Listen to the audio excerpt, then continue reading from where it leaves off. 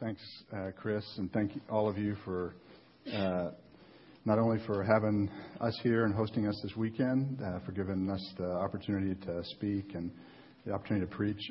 I was thinking about this morning. Earlier, I gave a presentation in the Sunday school and showed the last Sunday that I was in Peru, which was back in June, when we were saying our goodbye to the church that we'd planted and we're turning over to someone else. That's the last time I've preached. So this is it's fun to be able to be back in the pulpit. I've been on sabbatical, and it's fun to be able to have my first time back be with you guys.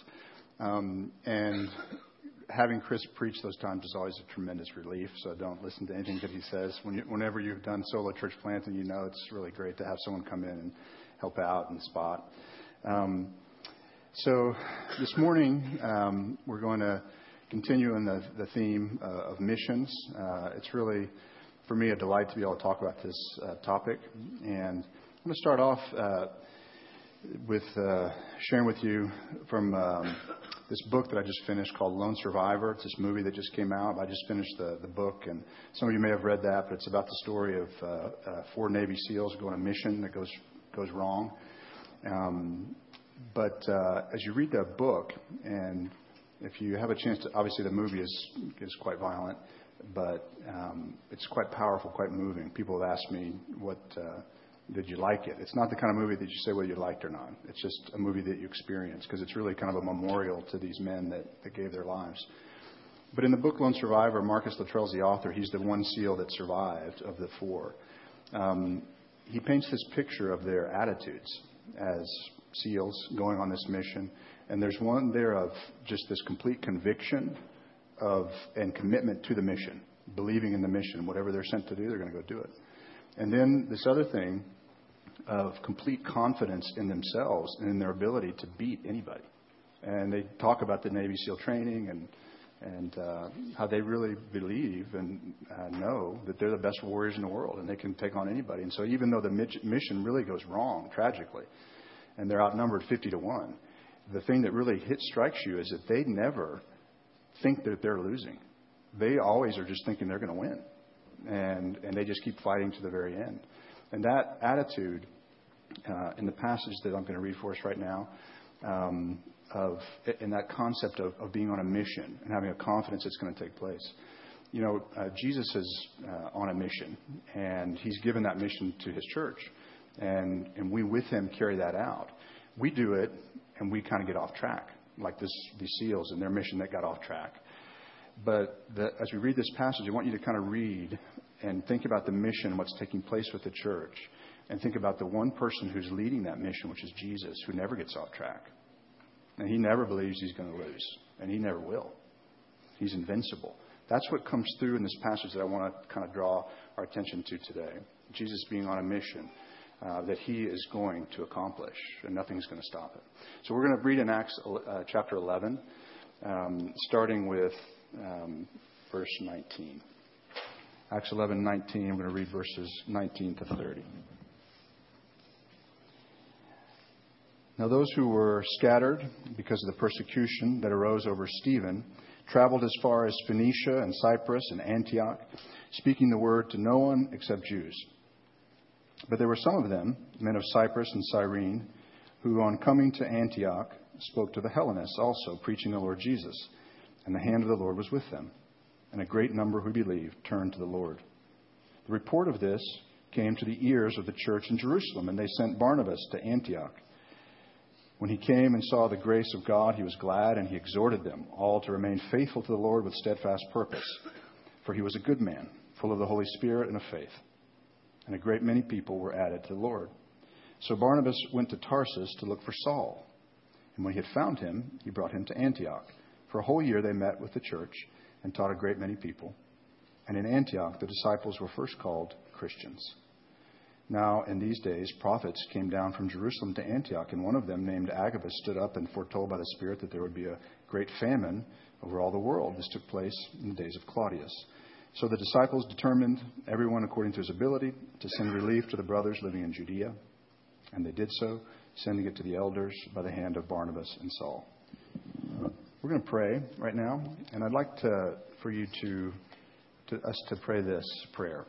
And We're going to pray that the Lord Jesus would give us his heart for this mission of his kingdom that he's called us to, and that he'd also show us what our role is. And what I want you to do is, as we close our eyes, I want you just to pray for the person on your right first, and then the person on your left. That Jesus would put in that person his heart for the mission. And then also show that person their role in that mission. Okay? Can we do that? Let's close our eyes. First, we're going to pray for the person on our right.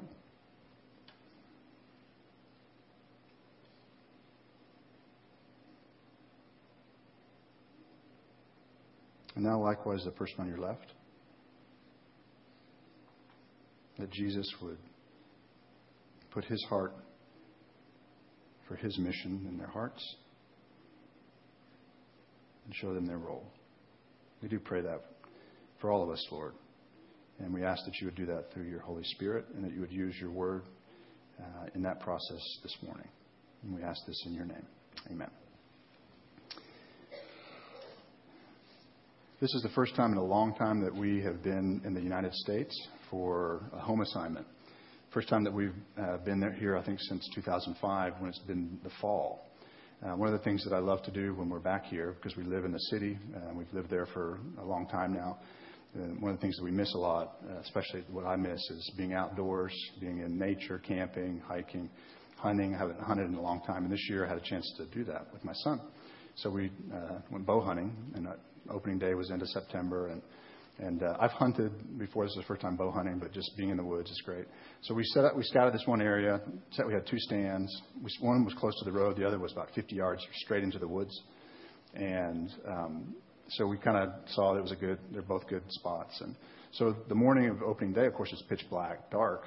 And we go to the first stand, which is close to the road, and I leave Emmett there. And then I'm going from there, walking to the next stand. And it's all different in the dark. So even with the flashlight, I kind of knew it was about a certain distance so I could walk, and look at my flashlight, everything looked the same. It's all trees. And if you've ever been lost in the woods, it's not fun, and especially in the dark, especially opening day. So I never could find it. And instead of going back to him and sort of retracing my steps, I just kept trying to find it, which made me even more lost. And in the end, I ended up just kind of hunkering down someplace by a little clearing that God sort of provided. But I was afraid I'd wandered on someone else's property, or I was going to be like right in front of another hunter, when the sun came up. But what I needed to do was I needed to have a compass to have kind of planned out better how to get from the one stand to the other. But what would have been ideal, though, is to have had someone there who knew the way that I could have just followed. And as I think about it, that's kind of when I was growing up, when I was younger and was hunting, I was always with somebody else. And they were kind of taking me. So now I'm with my son, and I'm kind of responsible. And then I am the one, of course, that gets lost. And so I think when we think about getting lost, I think in the passage that we've read, you see a little, and we're going to talk about this a bit, about the church that's on this mission. They're striking out. They've been given this mission from Jesus to preach the gospel. They kind of get off track.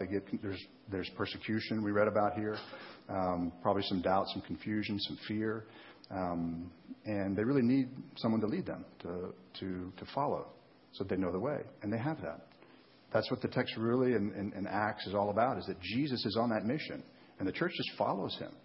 And that's the theme that we're going to think about today, that Jesus is on a mission, and because he's on a mission, we must, as his church, follow him. In Acts, Luke wrote both Luke and Acts. And if you look back in Acts chapter 1, you can kind of think of Luke and Acts as like two volumes of one work. And Acts is kind of like the second volume. And when he begins the second volume in Acts chapter 1, verse 1, he begins it in an interesting way. He says, in the first book, talking about Luke, the Gospel of Luke, O Theophilus, I have dealt with all that Jesus began to do and teach, until the day when he was taken up, after he had given commands through the Holy Spirit to the apostles whom he had chosen. To them he presented himself alive after his sufferings by many proofs, appearing to them during 40 days, and speaking about the kingdom of God. And while staying with them, he ordered them not to depart from Jerusalem, but to wait for the promise of the Father, which he said, you heard from me. For John baptized with water, but you will be baptized with the Holy Spirit, not many days from now. And then they ask him some questions, and later on in verse 8 he says, you will receive power when the Holy Spirit has come upon you, and you will be my witnesses in Jerusalem and all Judea and Samaria and to the end of the earth. You see the sort of the feel there. We're not going to spend a whole lot of time on this, but the feel is Jesus is commanding. He's giving orders. He's telling them what he wants them to do. But Luke describes it in a way that he said, all that I talked about in the Gospel of Luke, Jesus, his life, his teaching, his death, his resurrection, his ascension. He says, I told you there about all that he began to do and teach. And the implication is that what he began there is still going on. That was just the beginning. We're in the continuation of that mission. That mission just began. We're still going. He's in heaven, but he's given his Holy Spirit to us. And the mission he, through the Holy Spirit, is continuing on his mission. And we're a part of it in a very unique way as his church, as his body. As you read through Acts, in your Bibles, it's called the Acts of the Apostles, but many people think it should be called the Acts of the Holy Spirit because it's the Holy Spirit. It's Jesus who is on the move. It's Jesus who has this mission. It's Jesus who is the one who believes in the mission, who's carrying the mission forward, who's the hero. What you see is that even though he gives these disciples these commands, that they're slow to kind of understand what really they're supposed to be about. They kind of get off track easily. When Jesus was baptized in the Gospels, he comes up out of the water. John baptizes him, and you guys remember the Holy Spirit comes down upon him, and the Holy Spirit rests on him in the form of a dove. What was taking place there? The Father was saying, "This is my Son," but the Holy Spirit is for equipping, and he was being equipped now with the Holy Spirit for his ministry, for his mission, to teach, to heal, to touch. To preach the gospel of the kingdom, to establish the kingdom, to die, to save, to ascend, and to have his kingdom extend to every inch of this earth. You receive the Spirit for that.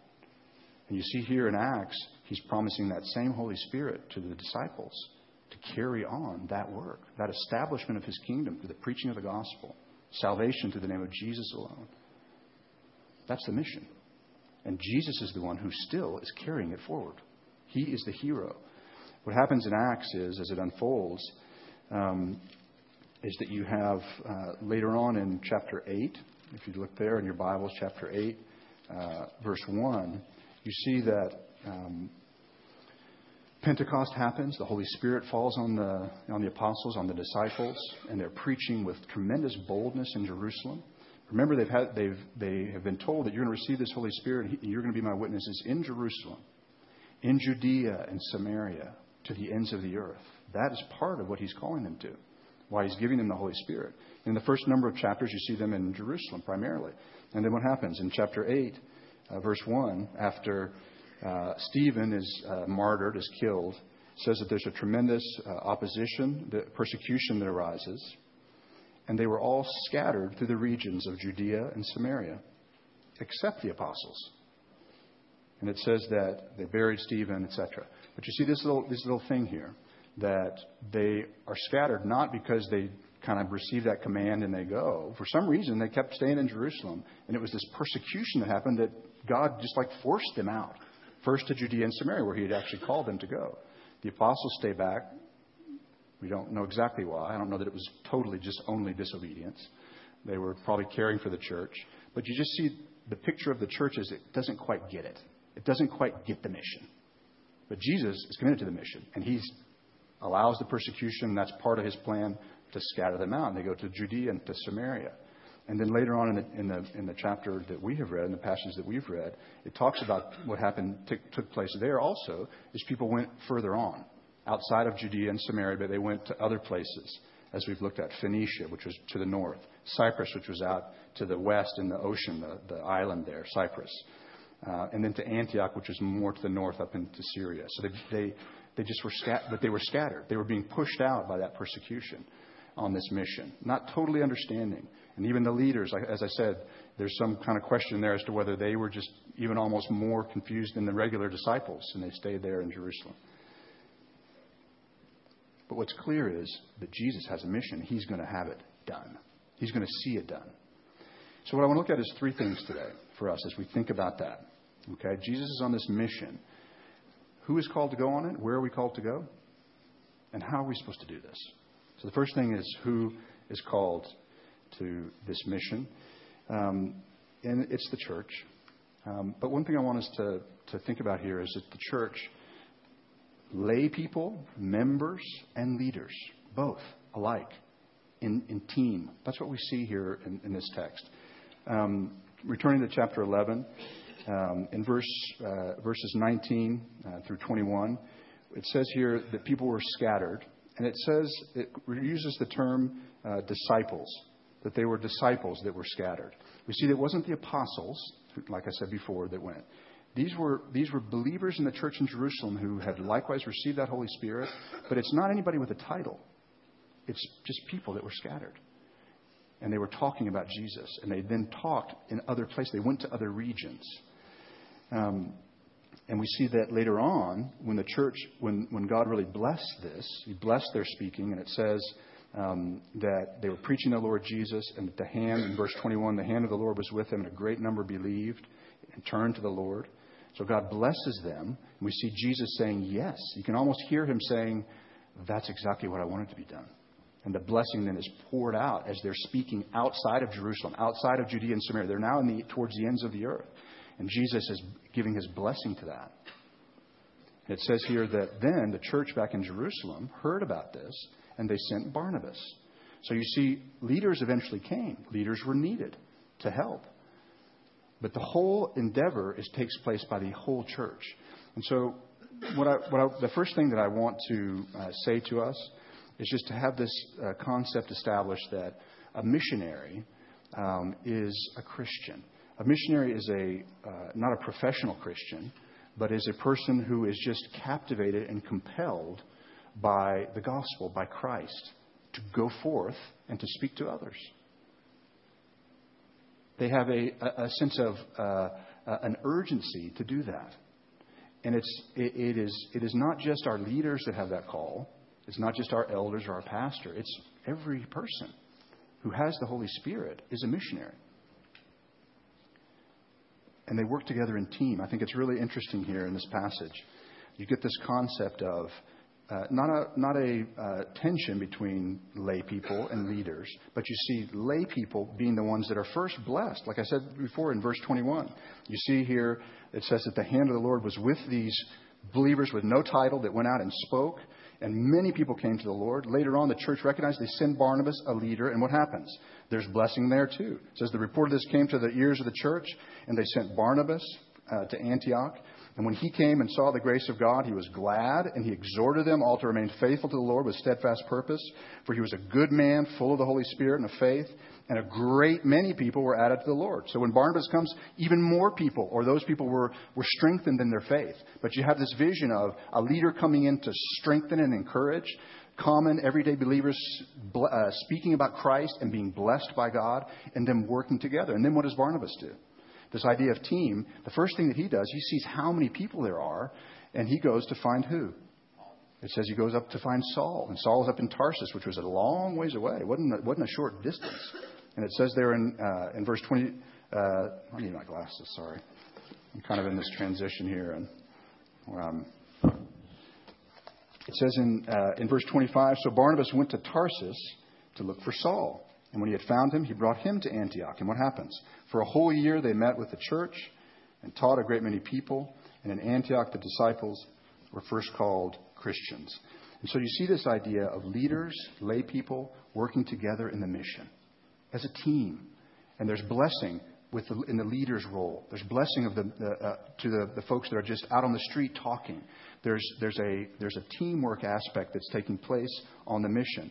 And you also have the idea of Barnabas going to seek Paul. Paul had disappeared for a number of years. We don't really know what he did after he preached in Damascus and had to flee.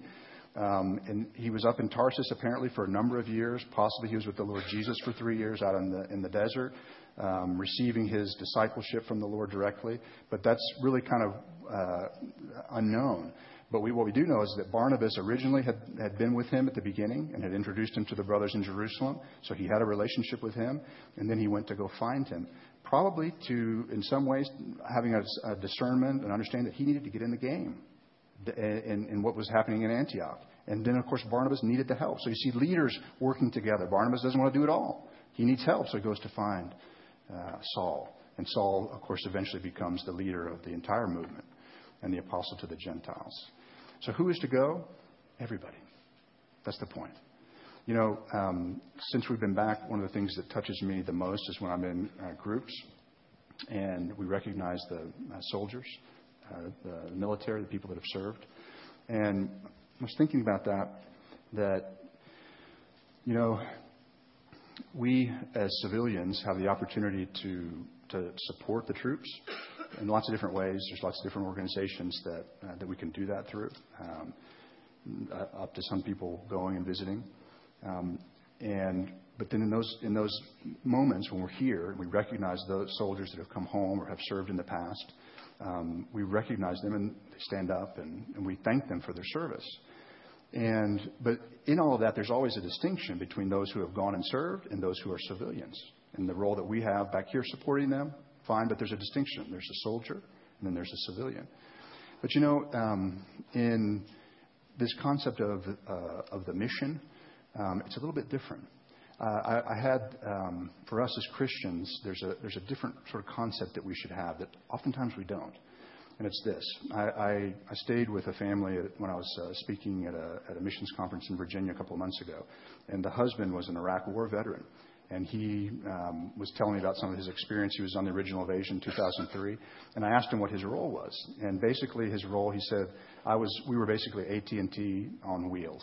And we were providing the communication for the entire thing. So we had to go in initially, set up all the communications, had all this high-tech gear for their communications things, and then they guarded that stuff. So eventually the troops moved on ahead of him, and they'd be behind with all that communication. Well, I'll tell you, if his name is Stephen, if Stephen is in a group of people and they want to recognize the soldiers, he's going to stand up.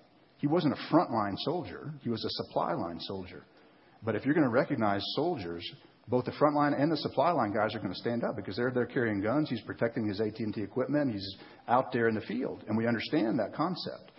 That's the concept that we should have about missions. Not that there's those who go and then there's civilians. There's soldiers and civilians. No. If we're going to talk about who are the missionaries and recognize the missionaries, everybody stands up. Because if you don't go, you're in the supply chain. You're in the supply line. You're at risk and you're invested in supporting what is taking place in the mission. Through support, through praying, through giving. But you have a mentality of a soldier. A mentality of a person who's been called by the King, by the invincible one, by the one who has the mission, Jesus Christ, to establish his kingdom in every inch of this earth. I'm part of that. I have a role to play in that. And that's how I understand myself. And that's what you see here. You see lay people, you see leaders, you see them working together in team. That's who's to go. And that's the attitude and the mindset that we should have. There's much more here. I want to just touch briefly on the other two. Who's to go is everybody. We're all, and we should have that concept of ourselves. Where are we to go? The text here talks about how these guys went further away from Jerusalem. They went to the ends of the earth. My statement that I just want to make there is that wherever the Spirit leads us, that's where we're to go. And the Spirit leads in lots of different ways. There are multiple things here in this text. You see God's providence at work, persecution scattering people out, just God moving people from one point to the next almost against their will.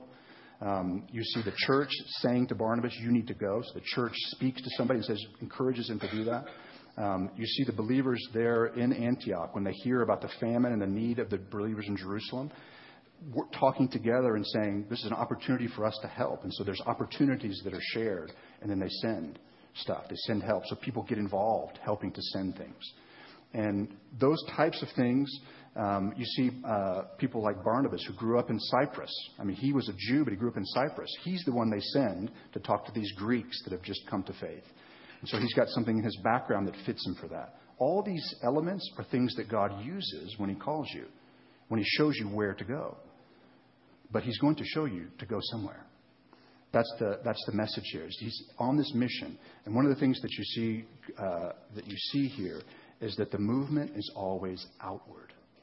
And it's outward out of your geographics, out of your comfort zone. There's always an outwardness. Imagine what you know about Paul as a Jew of Jews.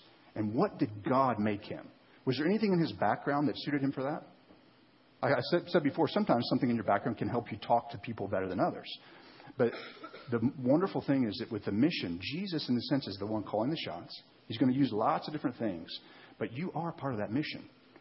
The Jew of Jews becomes the apostle to the Gentiles. Amazing. Paul was moved out of his comfort zone, people.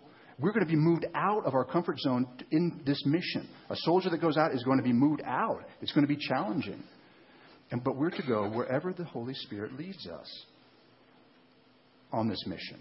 And we have to understand that that is going to be increasingly outward. I was talking to a friend who is doing a church plant in Nashville, Tennessee, where we're kind of located.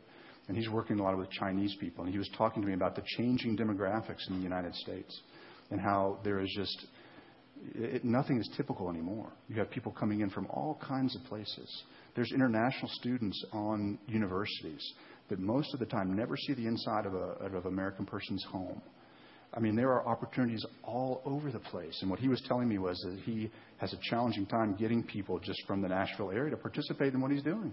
Because it's just such this jump to think about, what would I say to a Chinese person?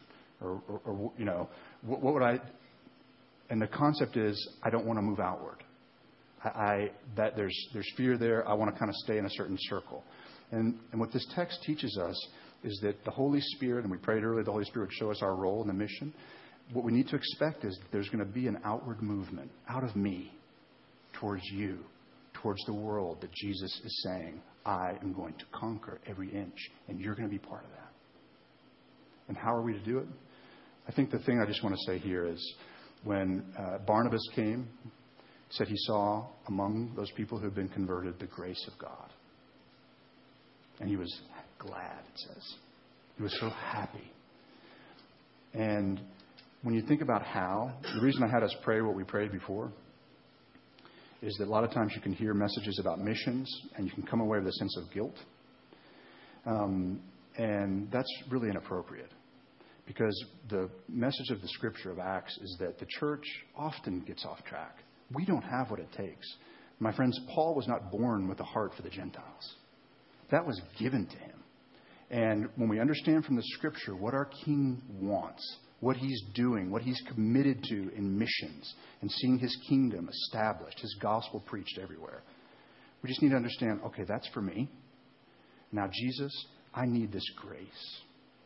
This tremendous grace. These guys went and they spoke about Christ. They were compelled to do so, and there was blessing. There was grace.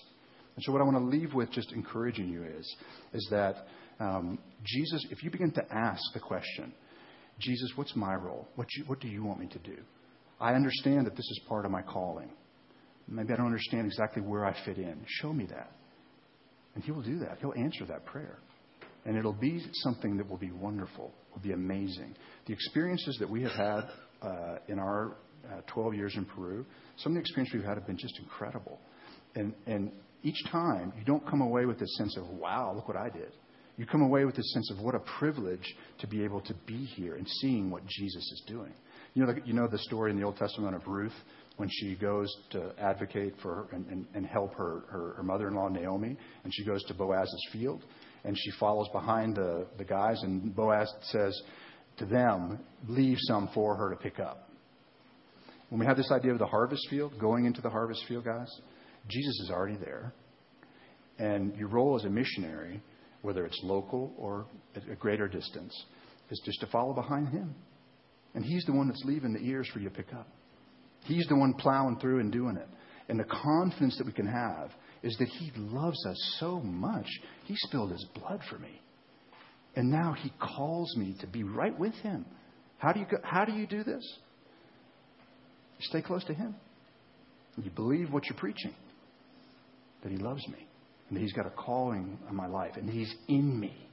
And that he is going to show me and give me what I need to do this. That I'm going to have great grace. And the joy that comes with that, like Barnabas had. So, wherever the Spirit leads. How? By the grace of Christ. Who? Everybody. And when they call for the missionaries to be recognized, everybody ought to stand up. Pray the Lord give you that heart for what He's doing in the world, and that He'd show you what your role is in it. Let's pray. Father, thank you so much for coming after us. Thank you, Lord, that you have sought each one of us out as a part of this conquering that you're doing in all the earth for your kingdom. Thank you, Lord, for making us part of the kingdom. And we pray that you would increasingly, through the Holy Spirit's leading, show us what our role is in the advancement of the kingdom to the nations. And we ask it in Jesus' name. Amen.